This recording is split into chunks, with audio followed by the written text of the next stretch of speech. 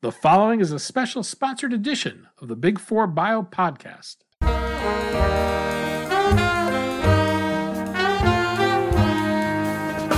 Daniel Levine, and this is the Big Four Bio Podcast.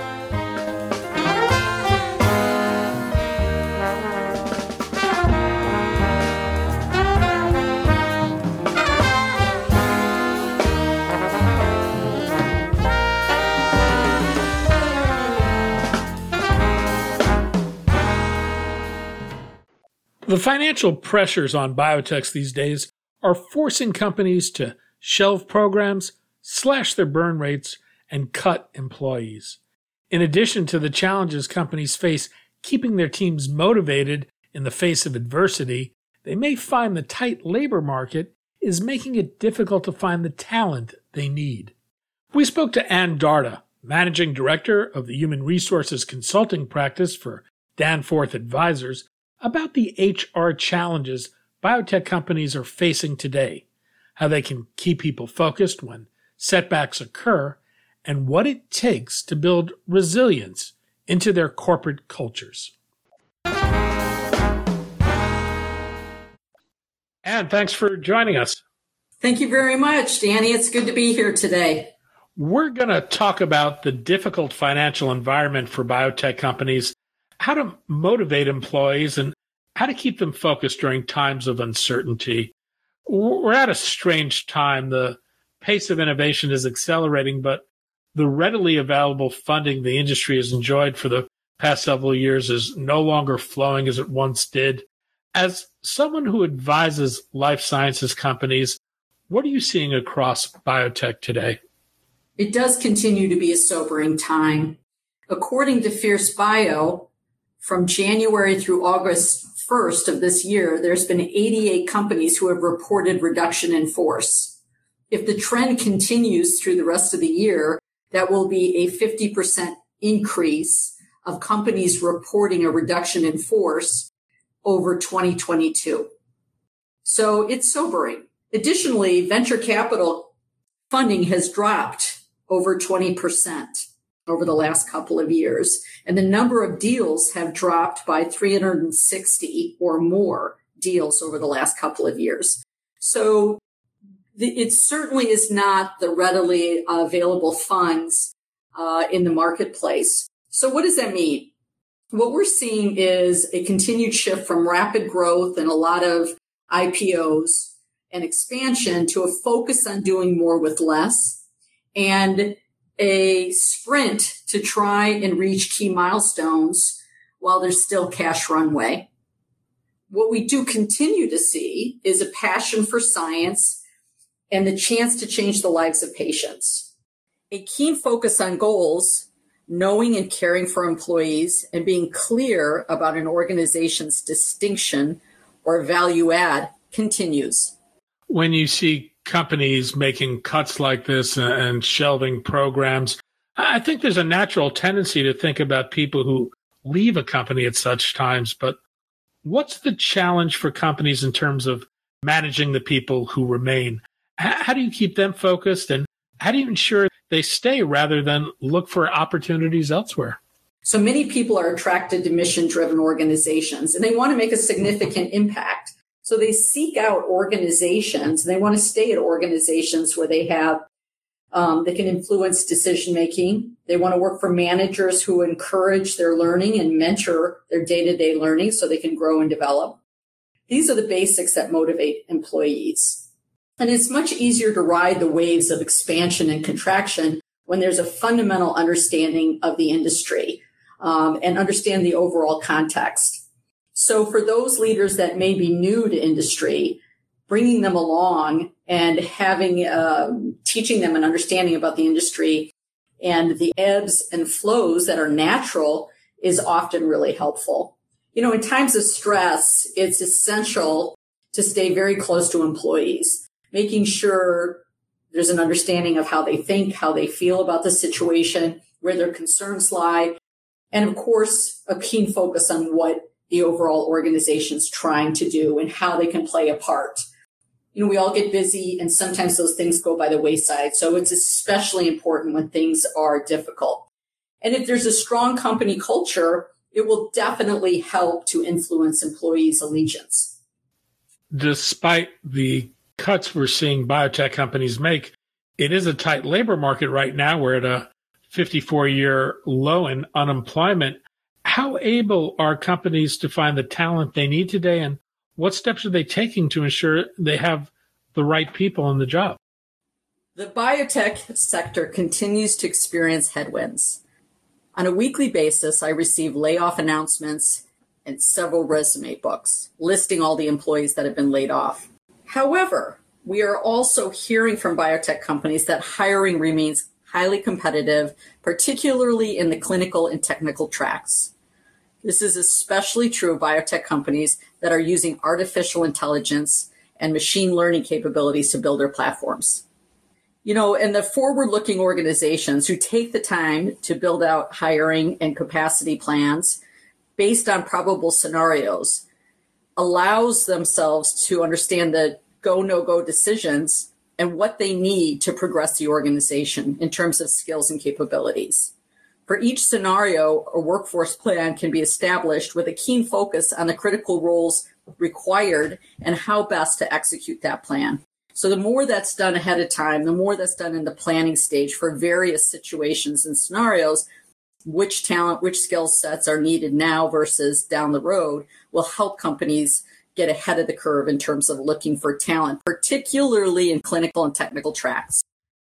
How do these various ups and downs affect compensation and the way HR professionals have to think about compensation in terms of both retention and recruitment? Yeah, it's a great question, and it's very much on the minds of many, many people right now.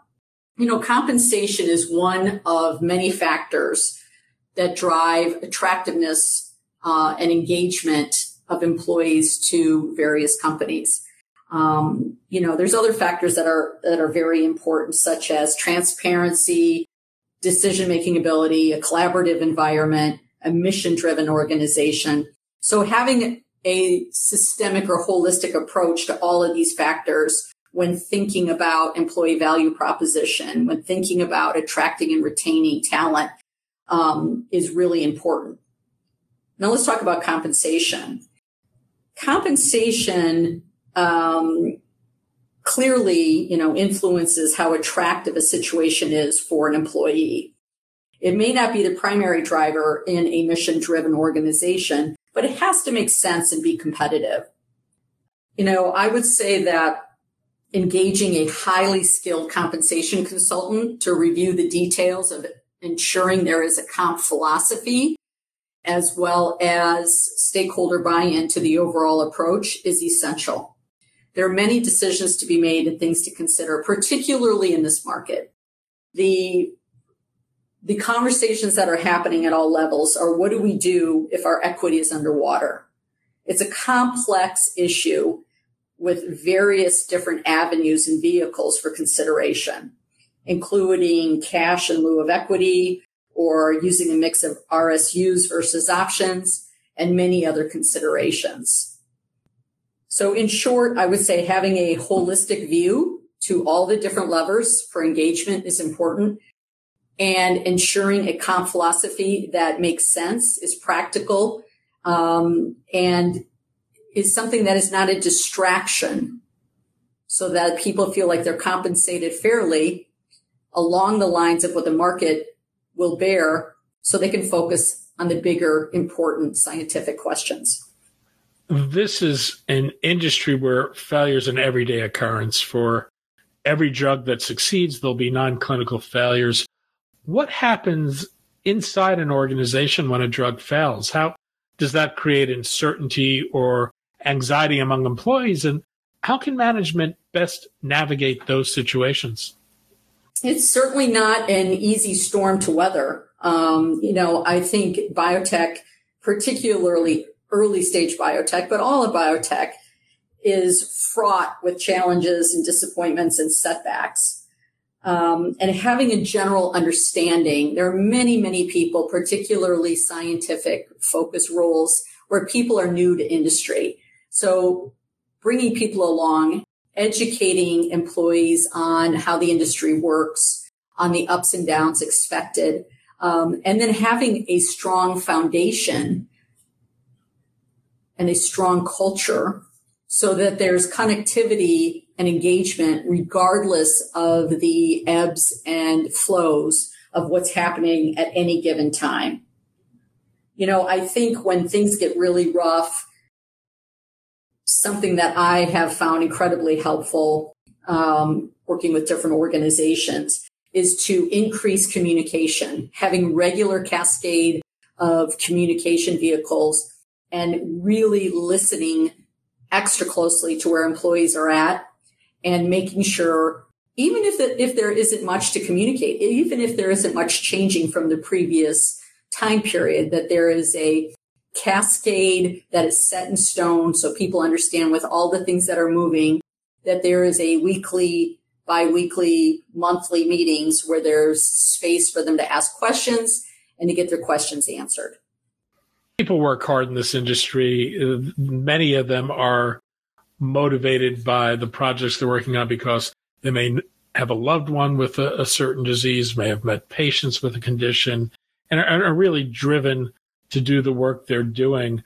But what are the things that happen within a company that can have a negative impact on employee motivation?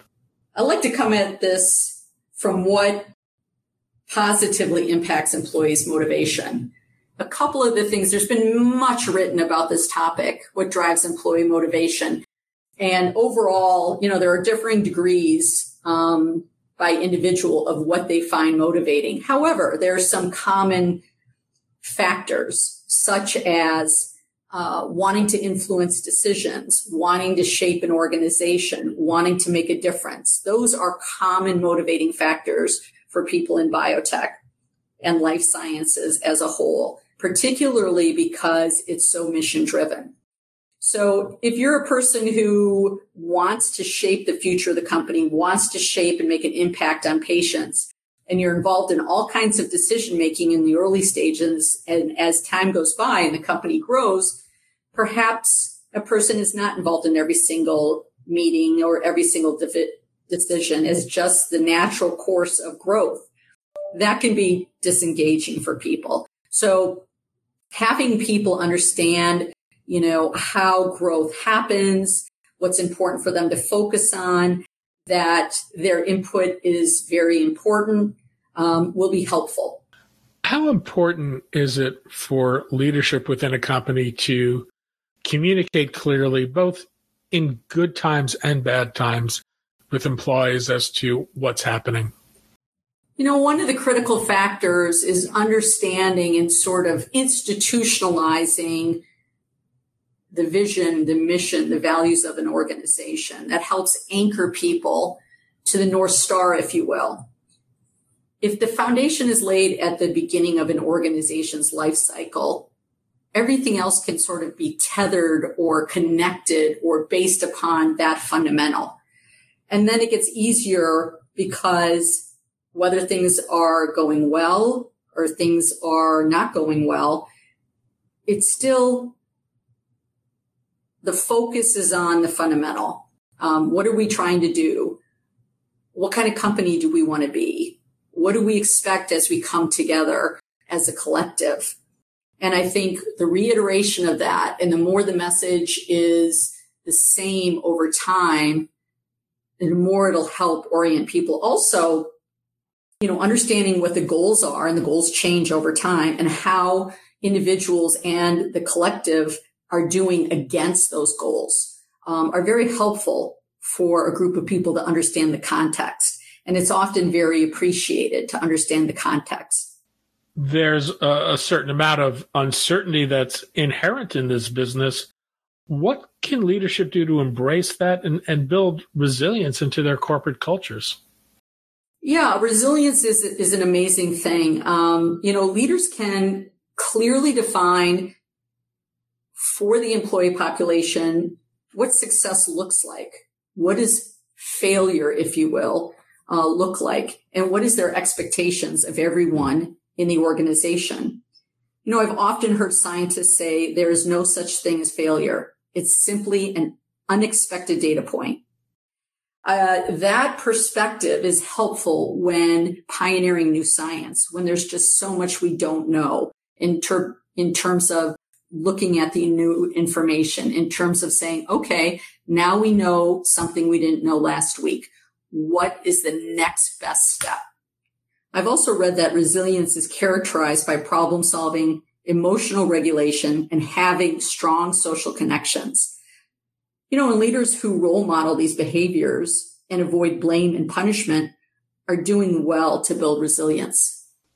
There are natural inflection points life science companies go through as they grow and change. With success, companies get bigger and more organizationally complex.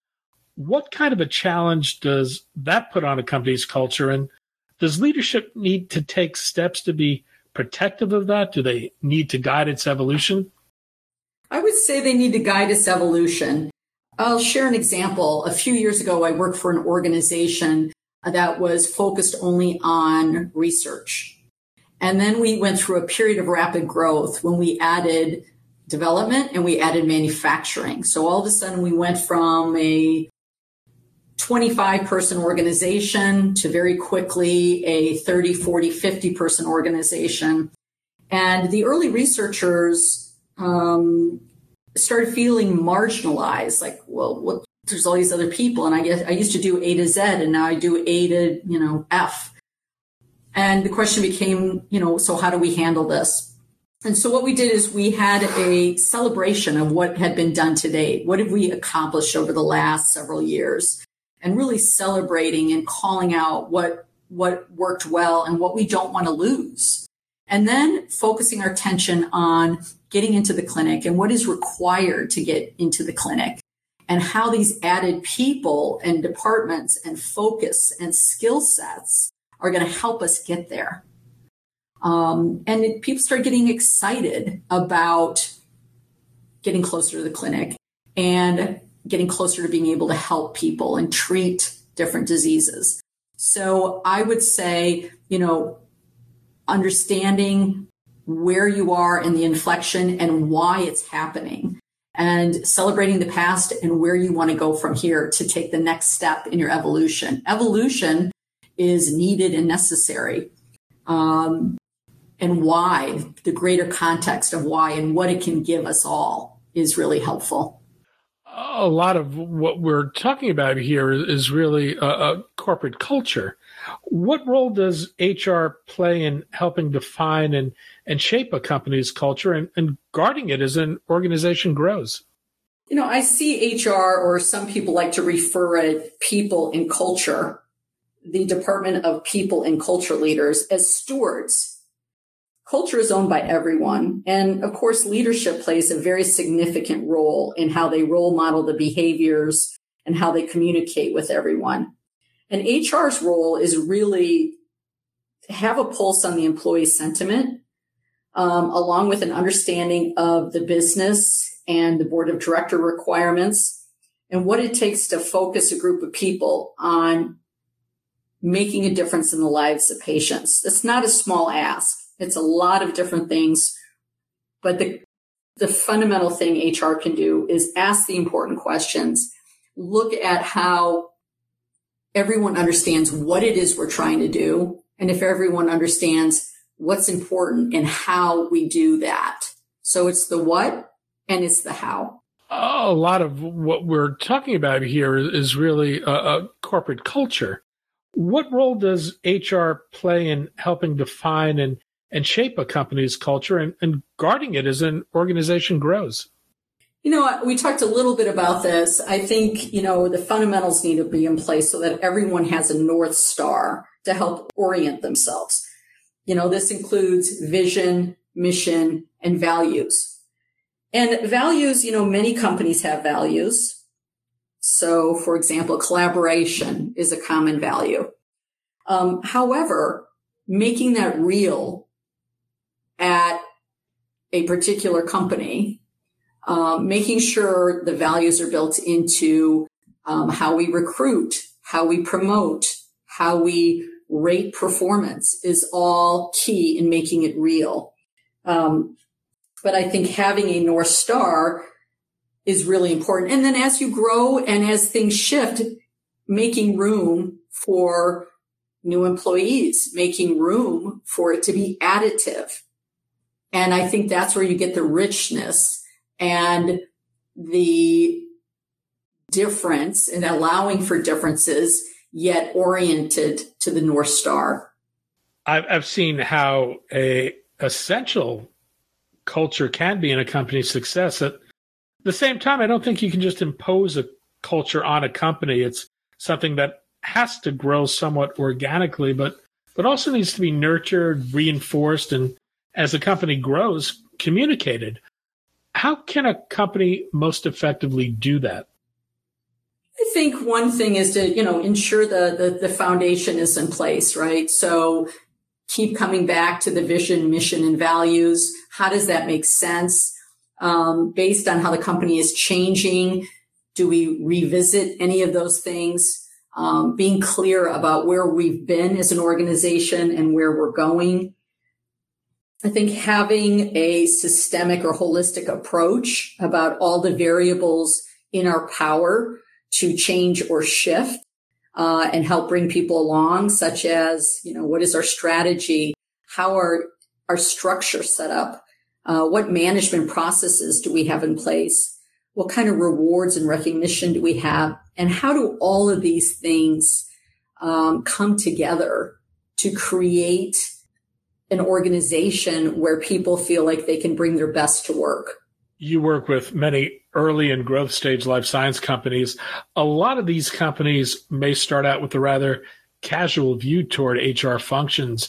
They may have a small team and can be very focused on hitting early milestones. How soon should companies think about putting HR pieces in place, like having hiring policies and employee handbooks and defining their mission and values and thinking through their approach to compensation? It's so true. I mean, some of the early stage companies, the question comes up, well, why do we need HR? I mean, isn't it just common sense, ways of how we're going to get things done? And the answer is, not really. Not if you're thinking about both today and tomorrow.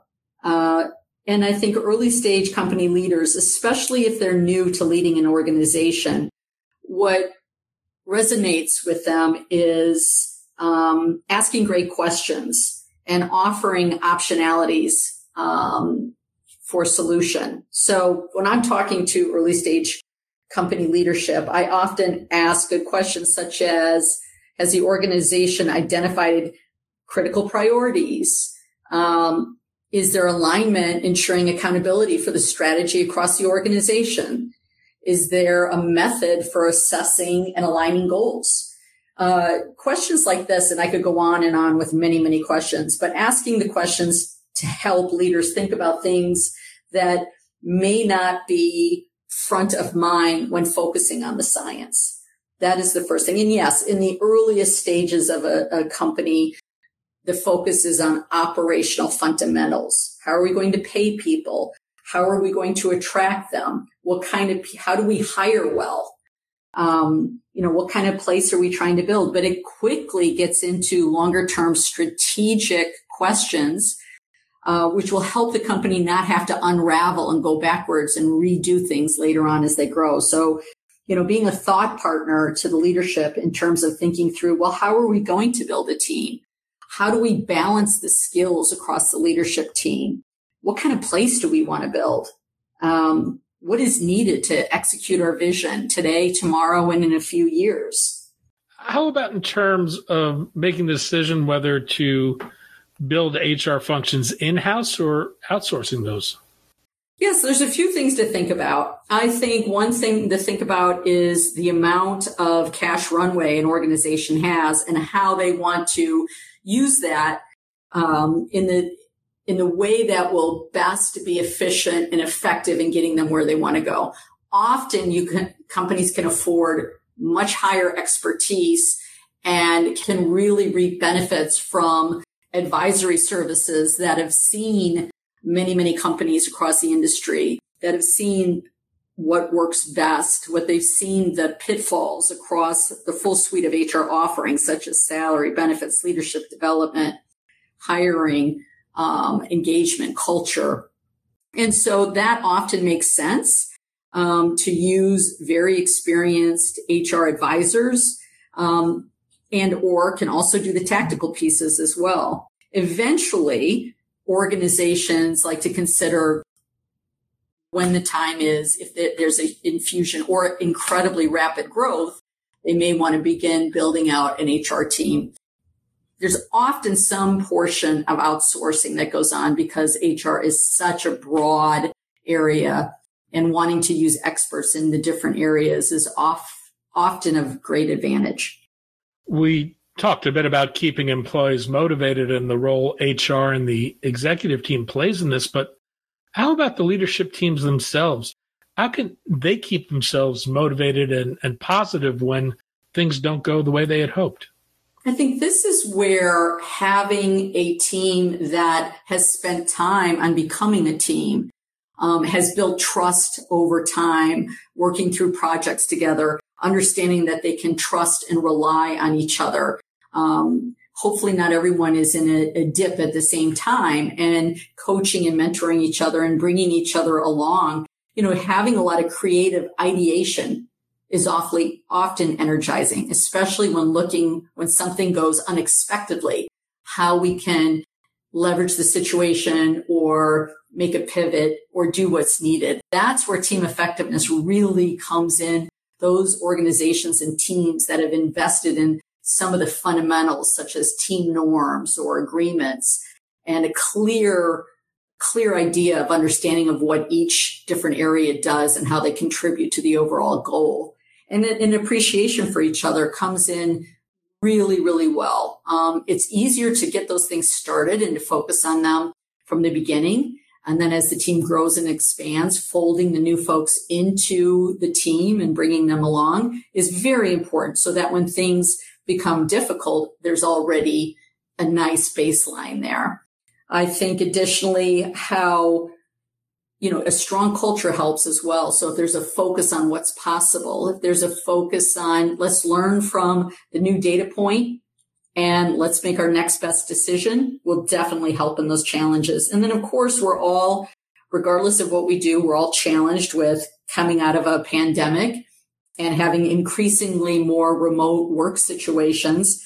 And how do we do self-care? Are we sleep well, eat well, exercise, and connect and have a strong social network, whether that's with our colleagues or with a greater population as well? All things to try and balance and keep focused on. Ann Darda, Managing Director of Human Resources Consulting Practice for Danforth Advisors. Ann, thanks so much for your time today. Thank you. Thanks for listening. The Big Four Bio podcast is brought to you by Big Four Bio, the leading aggregator service of the top life sciences regions around the world. To subscribe for free to Big Four Bio's daily newsletters, go to big4bio.com. This podcast is produced by the Levine Media Group for Big Four Bio. Our theme music is provided for the podcast by the Jonah Levine Collective and appears on the album Attention Deficit on Alpha Pup Records.